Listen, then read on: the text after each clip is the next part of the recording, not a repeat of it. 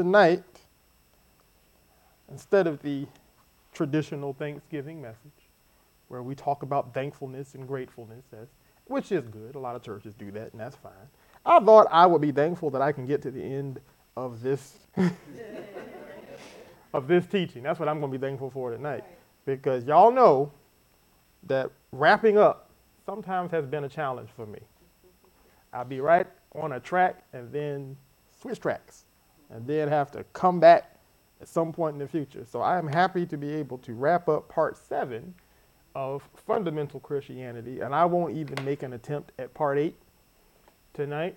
I will come back to that as the Lord instructs, but I'm very excited about this teaching because as we reaffirm these foundational truths and as we dig deeper into, as we establish more simply, is a better way to put it, because deepness is not the intention here. Simplicity is. We want the word to be simple and doable. As we simplify a lot of these things that religion has complicated, I expect to see more results. And I got to tell you, I'm seeing them in some of your lives. I got a phone call yesterday that was very encouraging. Not because I was surprised, because I'm never surprised when God's word works. But I was encouraged because we're the ones working it. And I won't go into detail about that because that's somebody else's testimony. I'll let them share it when the time comes, when they're prepared to do so. But I was very encouraged, very happy to hear that those who are obedient to the word and consistent and faithful are getting miraculous results. Sometimes you can think, oh, we're a small church in a small town in a small part of the world, but God is not small. And he's not governed by size. His word works here just like it works anywhere else in the world, under anybody else's teaching or ministry, because where the Spirit of the Lord is, there is liberty. And if you just find your connection point to where the Spirit of God is, I don't care if it's in a tool shed in Timbuktu. If the Spirit of God is there and you plug in, you can get the same miracles that they get in the quote-unquote mega churches. You know, that word is becoming a dirty word in Christianity now. I have a lot to say about that, but I'm not gonna. But we have to get out of the flesh to understand that God, there is no distance in the Spirit. We say that a lot. But there's also no playing of favorites from one group to the other. You find where the Holy Ghost is and listen to him.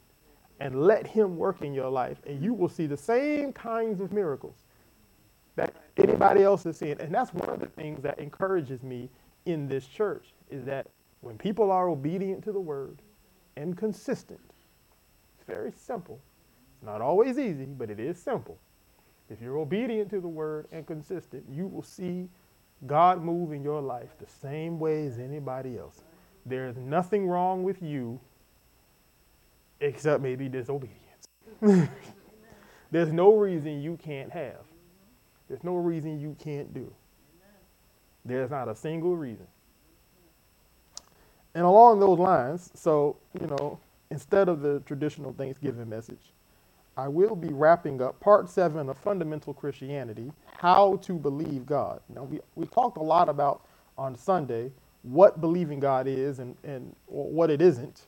And, we talked at length about how the devil uses language to distort our perception of what the Bible is saying, because we oftentimes will use the modern understanding of a word, even though Jesus or whoever we're reading in the Bible at that time wasn't using the modern understanding of the word, like believe.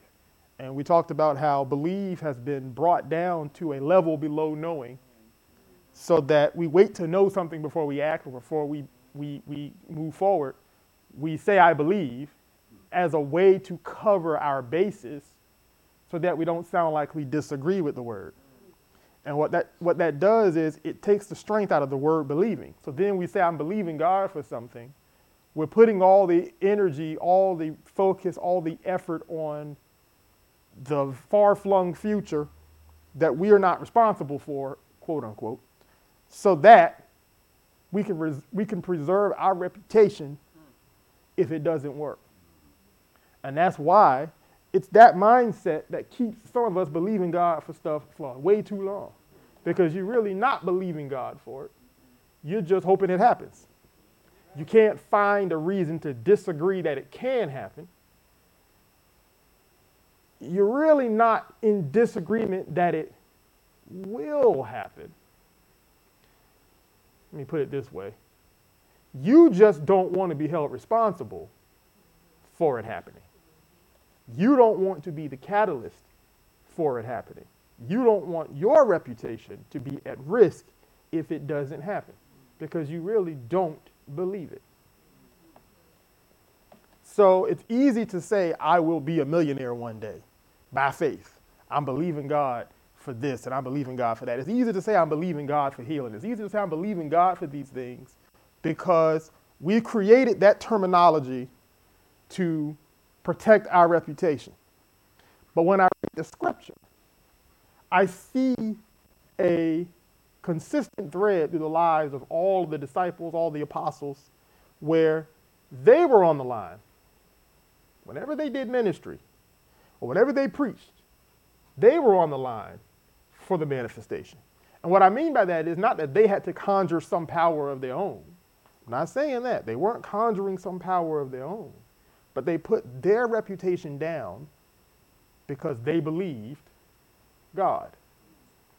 And one of the hallmarks of true belief is you'll stake your own name on it.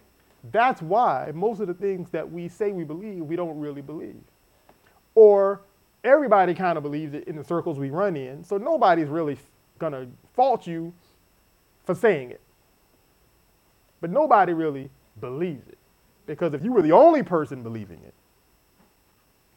if you were the only person who said it, if you didn't have a friend, a family member, a church member, a brother or sister in Christ, or uncle or cousin, somebody who would agree with you, if you just had to do it and live like it was true all by yourself for an indefinite period of time, how long would you do it before you stopped? See, belief, I'll give you a practical example. Everybody in this room believes in gravity. You've never seen gravity. You don't know anybody who's seen it. We've done all kinds of experiments in school and stuff like that.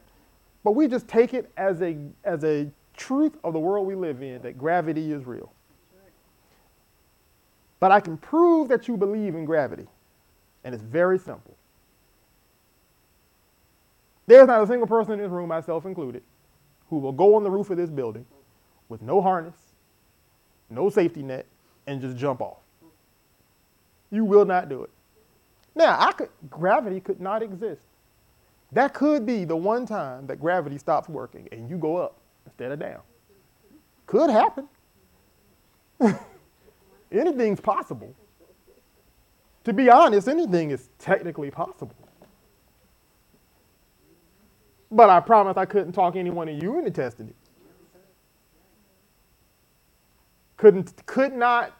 I could pay you all the amounts of money you want to go up there and test gravity.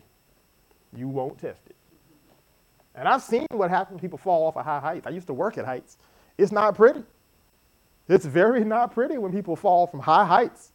You ever see something solid hit water from 150 feet in the air? Water is like concrete from that height. It's not smooth. Water is very solid. If you hit terminal velocity when you hit it, it'll shatter metal. If you hit water from that height. I know because I dropped something from that height on water. We could not recover it. So even water will kill you if you hit it from high enough.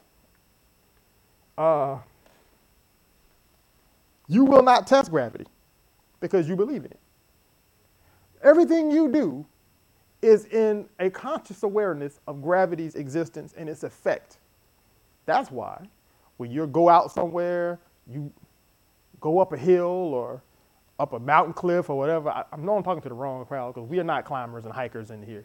Let's not pretend. But for you, those of you online that are adventurous to go out and do stuff, you take all kinds of safety gear with you because you expect gravity to kill you if you don't respect it. You expect gravity that if I fall and I'm not hooked on to something, that's it. They'll send the parts they can find to my family. That's what you believe. You know why you believe that? You've never fallen and died. If you did, this is a different service. This service is different, but do you know why you believe that? Because you've seen it, you've heard it, you've never argued against a contradictory opinion. You don't know anybody that's flown. When you see a movie with somebody flying, you accept that as fiction. You say, that's fiction, that's movies, that's TV, that's not real. You don't even allow the idea that you can fly to enter into your mind. You don't allow it to enter into your mind. So even when you watch an image of somebody flying, you say, that's fake, that's not real. So you don't allow a false image to affect your perception of what's real because you believe in gravity. And we've all seen Superman, and we've all seen Iron Man flying around, but we don't believe it because we don't allow that to be real to us. Now, a 2-year-old who has not had enough time, enough consistency with the principles of gravity, might see Superman and believe it and climb up on something high and test it for themselves. That's why parents guard their children until they get old enough and secure enough in this belief system to not test it, to not act against it. Because there's a point in your life when you don't understand that gravity is real. Every image you see is real to you until you are old enough and mature enough to discern real from false. And then you pattern your life around real. That's what's supposed to happen. Nowadays, that's getting a little, even that's getting a little wonky. But when it comes to the word, we act like we have to continually come back and check to see if it's still real or not. Now, what I just described with watching television and not believing it and stuff, that's the same process you're supposed to do with the word. If I watch something that contradicts what I say I believe, I'm supposed to automatically treat it as fiction. We wrestle with ideas that we shouldn't wrestle with because some stuff is kind of real, maybe it's a little true, maybe it's not. You know, I know the word says this, but because we don't really believe the word. So we don't treat the word with the same, no pun intended, gravity as we do gravity. So then what we try to do is use the word on and off at varying intervals in different situations as we see fit, instead of treating it like it's always on and it's always true all the time in every situation. And then we wonder why we have inconsistent results in our lives, or why we have long periods of no manifestation. That's why. We don't really believe it. Anything you believe, you live like you believe it. I can judge your belief systems by how I watch your day-to-day life. If I could spend one day with you, I could tell everything you believe and everything you don't believe. Because the things you don't believe don't mean you disagree with them. It just means you're not willing to take the risk on them. Turn to Hebrews chapter 4. See, I had to go back and reevaluate my own beliefs because when I look in the scripture and I look at how those people whose belief was solidified, I see an element of risk. Not true risk, because there's no risk in believing the word, because the word is true. Just like there's no risk in telling somebody that gravity is real because we all know gravity is real. And there's no risk in walking up to somebody and saying, don't jump off that cliff, you'll die. You're confident in saying that. If you saw a little kid running to the edge of a cliff, you would run after them and grab them because you believe in gravity. You would not wait to see what happens. You would give your full effort and attention to grabbing that kid and preventing them from engaging with gravity because even though they might not believe in it, you do. And you would respond with the proper level of urgency based on what you believe. And it doesn't matter what they believe. I'm telling you gravity is real. And if you walk off that cliff, that's it. That's how you would respond because that's a belief. Now, what you have to ask yourself is, how many of those do you have where the word is concerned? How many of those do you have? So you haven't really touched belief until you respond to everything based on it. You haven't really touched belief. What you've touched might be agreement. You might have touched agreement. God said it. I agree with that. I don't have a reason to disagree with it, but that's not belief. Because if it don't cost you something, you don't really believe it yet. Now, some people might take this teaching and go overboard and say, well, I'm going to go sell my house and put all the money in the church, and we're going to live in a box. And if God really provides for us, he's going to give us a new house. And I'm going to give you some scripture to help contain that level of zeal. Because the beautiful thing about believing the word is you got to get the word on it. And the word comes from the Holy Ghost, and it always comes with instruction. So one of the things that the word of God will do is it will instruct you on how to believe it. That's right. It's not a process you have to come up with to prove you believe it. Right. It'll instruct you on how to believe it. It'll instruct you on the actions to take in any given situation based on your relationship with that word and based on your belief in it. And the reason why some of us don't get manifestation is because we don't follow those instructions. We come up with some of our own because we're trying to let other people know we believe it instead of actually believing it. And if you were in a situation where nobody cared what you believe one way or the other, like the early church lived in a polytheistic society. Ancient Rome was a polytheistic society. You could worship anything as long as you didn't go against the emperor. As long as you didn't go against Rome, we didn't care what you worship. You could worship your cat for all we cared. Society, it was polytheistic. They had 1 million gods. They had a whole bunch. They really didn't care. The only reason that Christians were persecuted is because the emperor needed a scapegoat. And Christians were multiplying at such a high rate that he figured he could pin his political problems on them. And then it became illegal to be a Christian, but you could still worship anything else. And that's actually where we get a lot of our Christian traditions from, like Christmas and Easter and things, because they had to find a way to hide their Jesus worship in the practices of the pagan societies. So when they were putting up their winter solstice decorations and their trees and things like that, we took those and converted them to Christianity so that we could hide our worship of Christ in those things so that they wouldn't kill us. That's why we have Christmas trees and Christmas wreaths on the door. That's why my dad, when he learned that, he threw our Christmas tree out. Christmas trees are the devil, I'm throwing them out. Sorry, Dad. Then he had to go back and buy it, because if you know Pastor Diana, you do not besmirch the Christmas tree. She's got a 12-foot tree in the center of the house right now. The Christmas tree is sacred. My dad found that out, and he heard that. That was it for Christmas trees for 1 year. Only one.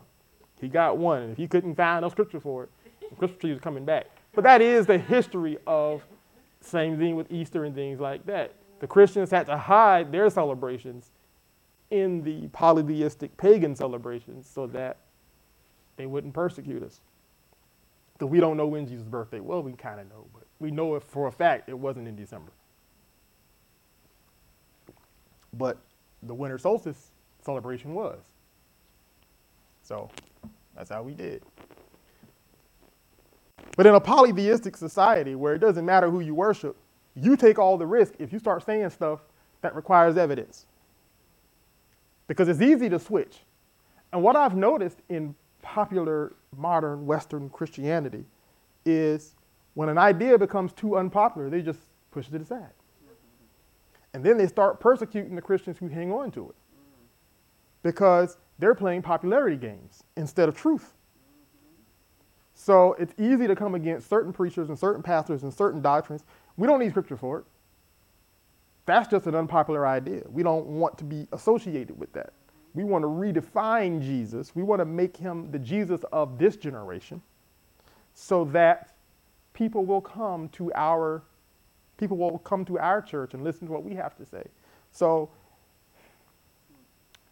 I'm not going to give any specific examples because I'd be here all night. But yet I told you, if you go on social media for 5 minutes, if you follow pastors like I do, or if you follow any kind of ministry, you get all of the algorithm sends everything to you. And you see a little bit of everything from everybody. And I would say 90% is critical. It's church folks being critical of other church folks. No gospel being preached. It's just that guy ain't preaching the truth. But what's the truth? Well, that guy ain't preaching the truth. Well, tell me what the truth is then. They don't ever tell you what the truth is. They just tell you that guy's wrong because it's an easy platform to stand on.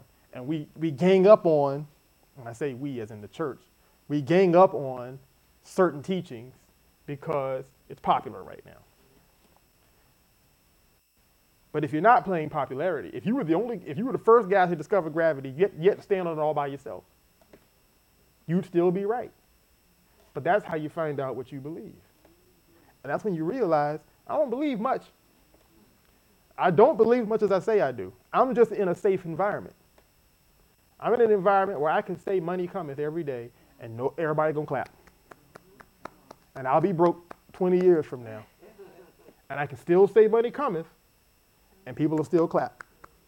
Because 20 years ago I was saying money cometh and I ain't rich yet. People still clapping. Now, I'm not knocking anybody, but don't say it if you don't believe it. Well, how do I know if you believe it? Hebrews chapter 4, verse 1, let us therefore fear, lest a promise being left us of entering into his rest, any of you should seem to come short of it. For unto us was the gospel preached as well as unto them. But the word preached did not profit them, not being mixed with faith in them that heard it. So, the gospel has to be mixed with faith in order to be profitable. Now, we talked about faith and how faith works with patience. So, faith works with patience. Lay that down and then come back to it. For we which have believed do enter into rest. For we which have believed enter into rest. Now he says everybody was preached to, everybody got the gospel, everybody got the word, but only some of us believed. Now he gives some Old Testament reference in the next couple of verses, because he's quoting Old Testament in the next couple of verses, because he's talking to the Hebrews. This is in the book of Hebrews. So Paul is actually making a case to the Hebrews for the validity of the gospel of Christ.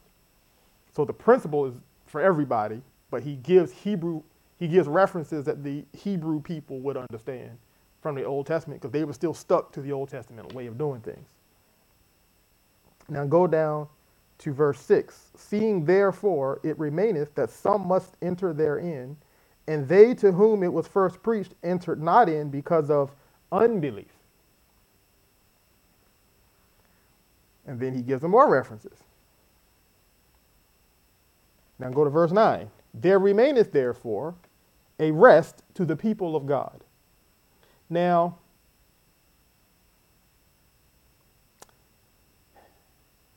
quick history lesson. In Hebrew culture, rest isn't just sleep, or it's not just we stop working. Paul is a scholar of the Hebrew. He's Hebrew himself, but he's a scholar of the Old Testament. And he's making a case to the Jewish culture in this book. And you have to understand that rest means more in their culture than just taking a day off. It actually means the end of toil, the end of struggle. It means the end of warfare. It's the end of debt. Debts are canceled. When we enter into rest, debt is canceled. All struggle, all toil is ended. So the biblical concept of rest in this place is deeper than just, I'm taking a day off from work. When they took the Sabbath off, it was to represent God resting from his work, because God worked for 6 days and then rested on the seventh, meaning that the work was complete. Paradise had been created, and we are now to enjoy this paradise.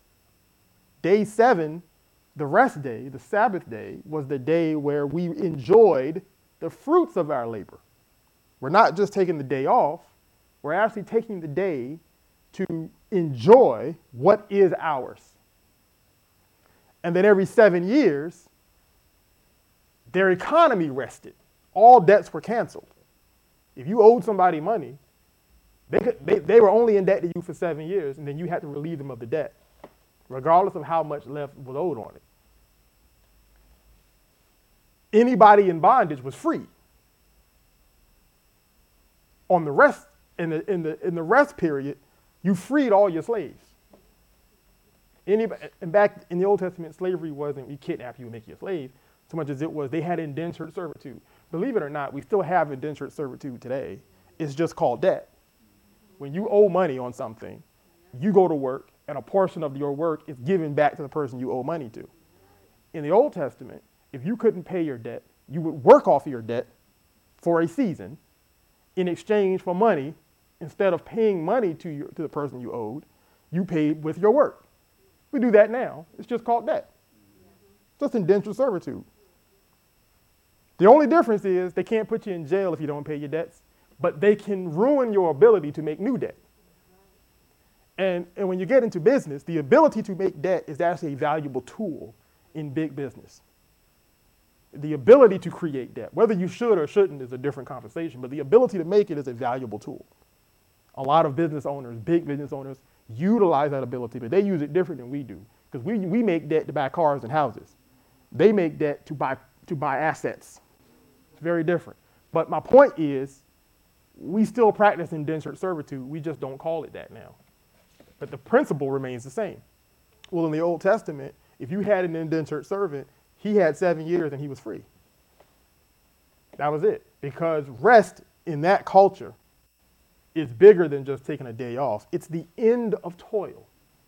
It's freedom. It's liberty from all struggle. So that's what Paul is talking about when he talks about entering into his rest.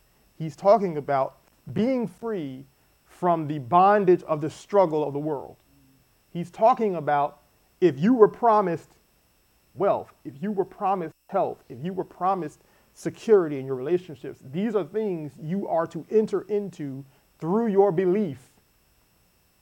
And those who are not entering into it are doing so because of unbelief. This is the case that Paul is making.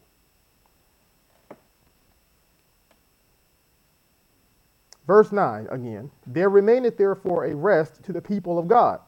Verse 10, for he that is entered into his rest, he also has ceased from his own works, as God did from his. So in other words, however you were getting by prior to entering into this rest, that's over. You have to cease from your own works to enter into this rest. Now he's making a case here. Verse 11, let us labor therefore to enter into that rest, lest any man fall after the same example of unbelief. So unbelief can be recognized by a dependence on one's own works. Because belief relieves you of the sensation that you have to work it out, where unbelief places the burden on you to work for what your rest is supposed to have provided for you. Does that make sense? Did I make that clear? Okay. So now, when most people hear that, here's what they hear. And I'm going to take a shot here and say that maybe some of you have even heard it this way. If I'm supposed to cease from my own work, that means I don't have to work anymore. I just have to believe God, and then it will come to me, because now I'm in his rest. It'll just manifest in my life. And manifesting is a big thing nowadays, where I'm manifesting this, right? I'm manifesting that. Because we missed the key here is not cease from doing something to walk to. He says, labor to enter into the rest. Labor is work. The key is, it's not your work.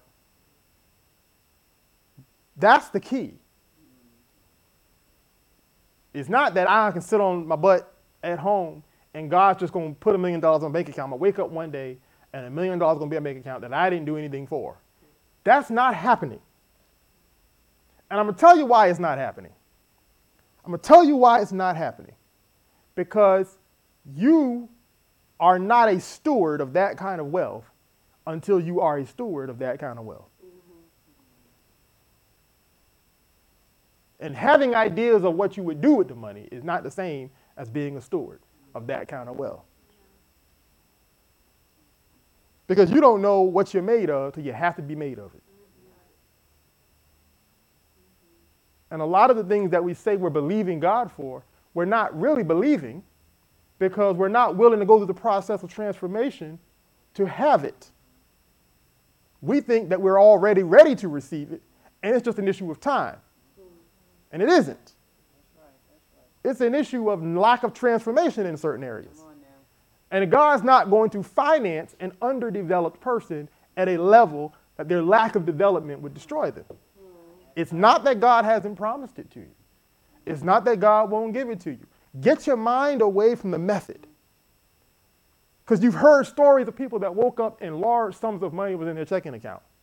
But that's not random. It seems random because you don't know all the work they went through to get to that point. You think that they were just chilling like you and just praying. You're supposed to pray, nothing wrong with praying. But it's more to it than that. It has to be that way because God would be a poor father. You wouldn't do that to your children. You never given your children more than they could handle just because you loved them. Because you love them, you insisted on their growth. You insisted on their development so that you could give them what you wanted them to have. It had nothing to do with your ability. It had nothing to do with your love. It had everything to do with, if I give my first car, I was having a conversation with someone the other day about that. My first car was not a nice car. It was ugly, green, slow, no radio. Roll down windows, no power, anything.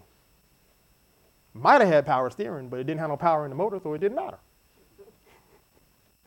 But that was my car for 2 years. I didn't look cool. Now, I didn't have no friends who had a car, so it didn't matter.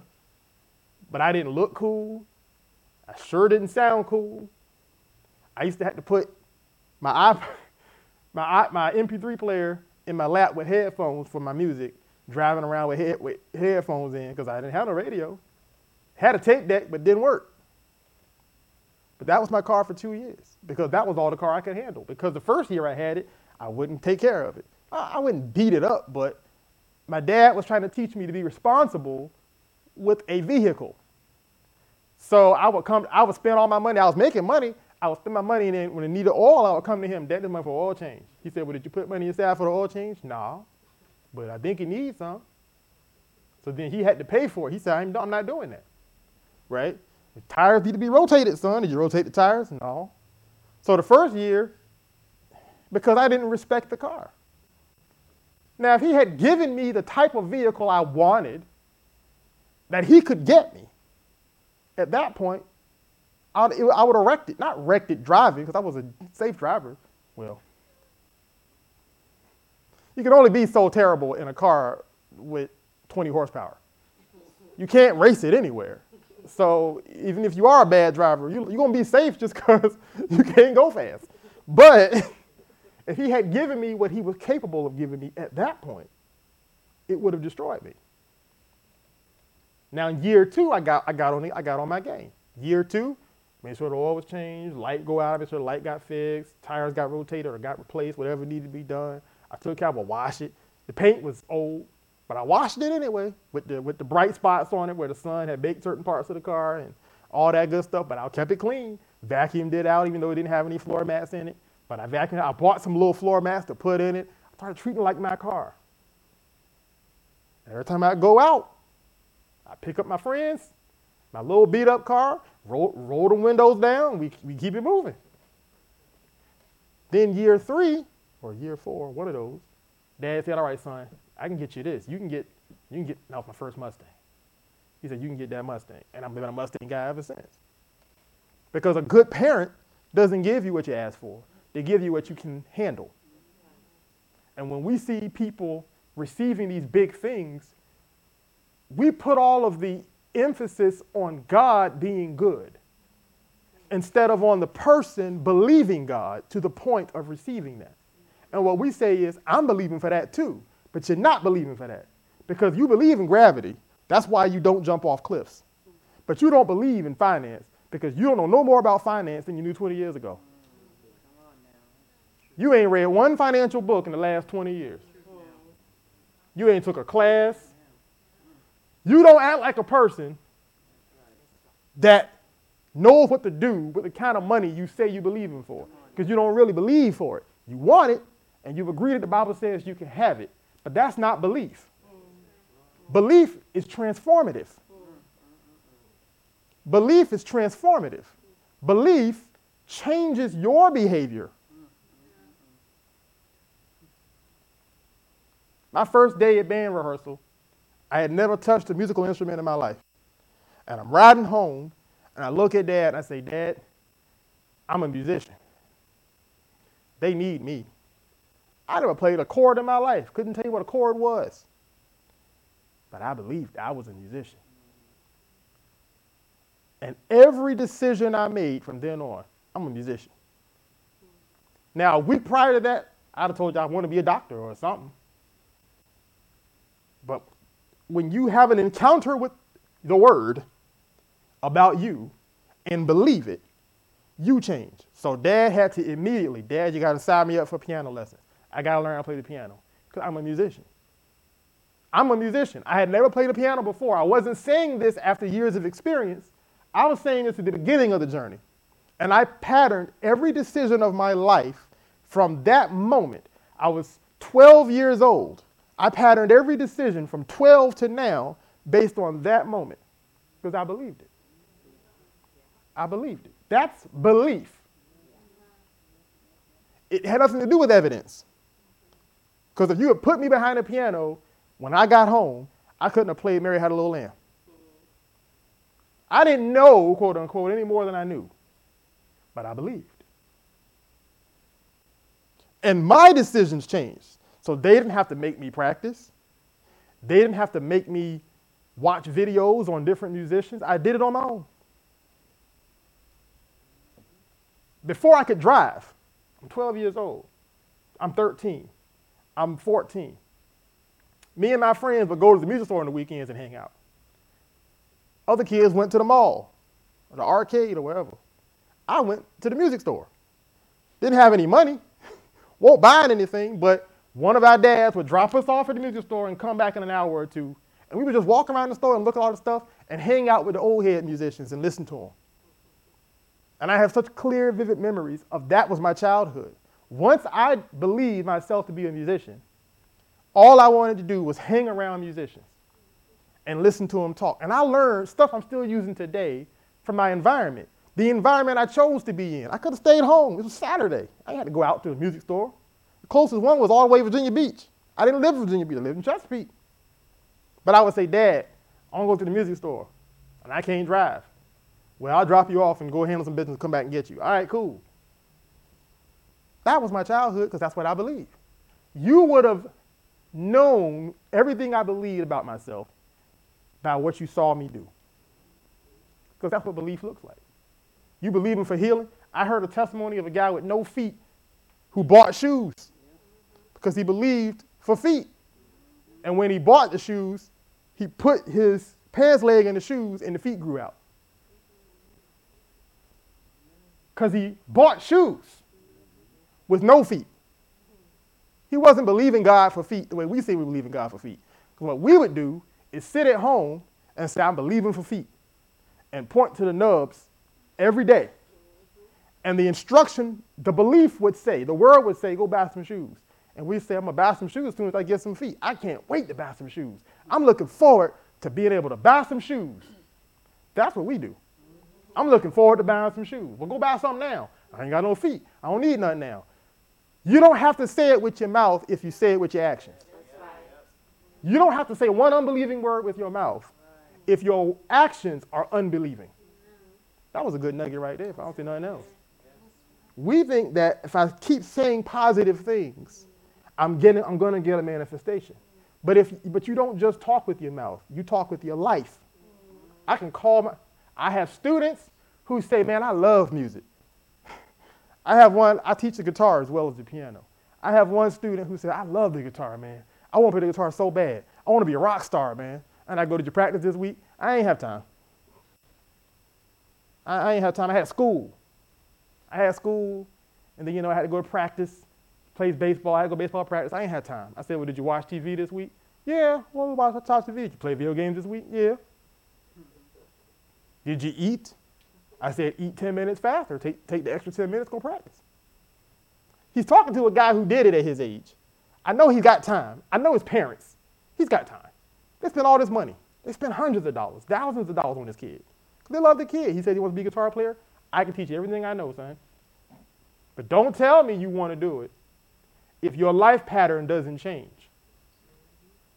He has not changed any element of his life to be a guitar player, so he'll never be one. Got nothing to do with talent, got everything to do with transformation. He doesn't believe he's a guitar player. He's a baseball player and a kid. That's fine, because he can tell you everything about baseball. And when his dad wants to punish him, you know how he punishes him? You ain't playing ball this week. His dad is the coach of his little league team. He said, if you act up, I'm gonna put you on the bench. That's a punishment to him, because he's a baseball player. If he said you can't play guitar this week, he won't cry. Take that baseball from him, he cries, because he's a baseball player. So just because he's talking guitar, that's not belief. That's not belief. He comes to a music store and hangs around musicians, so he talks like musicians talk. But he lives like a baseball player. 20 years from now, if I throw a baseball at him, he'll catch it. But if I hand him a guitar, he won't know what to do with it. Because that's what belief looks like. All right, I got 3 minutes left and then I'm done. I need one more scripture just to sort of back up what I'm saying. Go to Romans 10. We were in Romans 10 last time, I believe. I want to go back there just real quick, and then I'm going to give you a couple of nuggets. Matter of fact, if you're taking notes, might as well take these now, because I'm going to eat when I get home. My wife's been cooking. My house smells so good. It smells so wonderful. Y'all don't know how close I came to just canceling. So I'm just playing. Believing is a state of being, not a state of mind. These are short notes.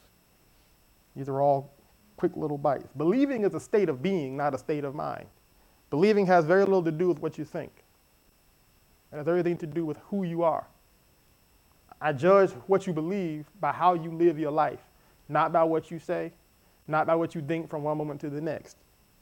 Because that can be malleable. That can move based on who we're around. But you are what you are. You are what you do. And you believe, you act based on what you truly believe. If you believe there's a shortage financially, your giving's going to dry up. If you believe that My granddaddy died with this sickness. My mama died with this sickness. If that's what you believe, you're preparing to be sick in those areas. I can take it a little deeper than that. I'm going to go just a little bit deeper and I'm done. If you believe that diabetes is the way you're going out because of everybody else in your family, you're not going to exercise. You're not going to exercise. You're not going to clean up your diet. You say, well, that don't make sense because if I really believe that, wouldn't I work out? No. Because, see, belief has got nothing to do with mental processing. Belief is not a mental process. Belief is a product of our actions. You're going to live out what you believe, even if you don't want it. You don't have to want it to believe it. Half the stuff we believe is stuff we don't want. But we pattern our life around what we believe, not what we want, not what scripture we agree with. If I can get you to see that, if you go home and see that, you're going to start doing the work to change your belief system. See, I have a different belief system about my body than members of my family and my ancestors. So what I had to do was change my habits and be a way I never saw. I have to be a different person than I have to be to please people around me. Because I don't have to be the way I am to make people around me happy, because they're going to love me anyway. And it don't mean they don't love me. It don't mean that. It just means that when you have a different belief system, you're going to have a different way of living. You're going to have a different way of living. Time is irrelevant to you because patience roots you in a set of actions no matter how long it takes. But you become the different one. You become the different one because of what you believe. I believe that I can be as strong and healthy and even healthier than I am now when I'm in my 60s. I believe that. I don't believe that I have to get old. And I won't listen to anybody tell me that I do. Because I see guys older than everybody I know, healthier than I was in my 20s. So it's got to be possible. That's what I choose to believe. Now, how much labor does it take to enter into that rest? How much labor does it take to enter into that state of completeness? I don't know. I don't care. I got nothing better to do. When Paul says labor to enter into that rest, he's not saying sit on your butt and just let God hand you things. What he's saying is, if God promised me something and I truly believe it, all of my actions focus towards that goal. That's why you see some preachers are richer than others. Because they'll give their last dime time and time again because they believe in sowing and reaping. So when they reap, we go, well, he's a crook, or he's a this, or he's a that, because you never gave as big as him. And you rather he be a thief because you understand thieves. You understand a guy getting rich from thievery. You don't believe a guy can get rich from giving. Even though you give. You don't believe a guy can get rich from giving because you give everything if you really believed it. I know. I didn't even get to read scripture. Took me a while to get there, but I could stay there all night. Happy Thanksgiving, everyone. What I want for my people, what I want is for us to go home and reevaluate what we say we believe. I don't like cliches. Y'all know that. Pastor Diane doesn't like cliches. Cliches are what religion is built on. We just say stuff. When you say, I'm believing God for this, are you really? Next time you say, I'm believing God for something, stop and ask yourself, am I really? Just ask yourself that question. If the answer is no, that's okay. Go back and say, now, why aren't I believing that? And then let the Holy Ghost, see, here's the thing. And then I'm done, I promise. My watch got 30 seconds. Here's the thing. The responsibility of the Holy Ghost is to guide you in your belief. I got scripture for that too. I didn't get a chance to get to it. We don't allow the Holy Ghost to guide us along a belief system because we don't believe very much. The same Holy Ghost that convinces you that you are born again, you believe you're saved. You believe that to your dying breath, that you're going to heaven. You don't question that. You don't think you might go to hell. You know you're going to heaven. The reason you know that is because the Holy Ghost is reaffirming that in you because you let him. But when he reaffirms in you, you know you need to exercise. Because I promised you a long, healthy life, but not from your couch. When he reaffirms that in you, you don't listen. And you would rather believe for healing than believe as a healthy person. You would rather believe for a miraculous reversal of disobedience than to obey. And I just use that as an example because I disobeyed for a long time. And there's no miracle involved in me transforming my body. It's all work. It's all labor. But I'm entering into the rest of health. I'm entering into the rest that was promised me through labor. You can do that with money too. You can do that with your family. You can do that. Two married couples that had a terrible marriage, two people in a terrible marriage can look at each other and say, I'm going to work for the rest in this marriage. I'm going to put my feelings down. I'm going to put my emotions down. I'm going to put my childhood trauma down. And I'm going to labor for this marriage to be strong. And you know what'll happen? That very good marriage that you were promised in the word will be yours. Instead of sitting around praying about it all the time. Do some work. Amen. Now, I'm going to go home. My wife has cooked dinner. It is amazing. I ain't going to tell y'all what I said. I said, baby, I'm going to tell you. I said, baby, you cook like an ugly girl. Now, I want you to hold on now. Think about what I'm saying. Hold on. Because y'all going to want to use this one on your wife. I said, baby, you cook like an ugly girl. I said, because, you know, you too fine to have to cook this good.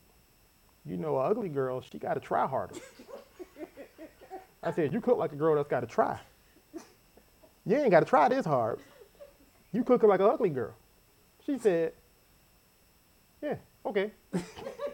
She didn't quite say it like that, but she understood what I was saying. You know, ain't no ugly women in this church, but some of the men in here have been around some ugly women. They the cookingest women you ever seen. They the cookingest women you ever saw. My wife cooked like an ugly woman. And I'm happy. I'm happy because she ain't got to cook that good. Lord knows what I got waiting on me at home. So happy Thanksgiving to all of you and your family here, and those of you that wanted to be here but were not able. We love you. Pastor Diana loves you. And we are looking forward to a great 2024 as we come up on it. Amen.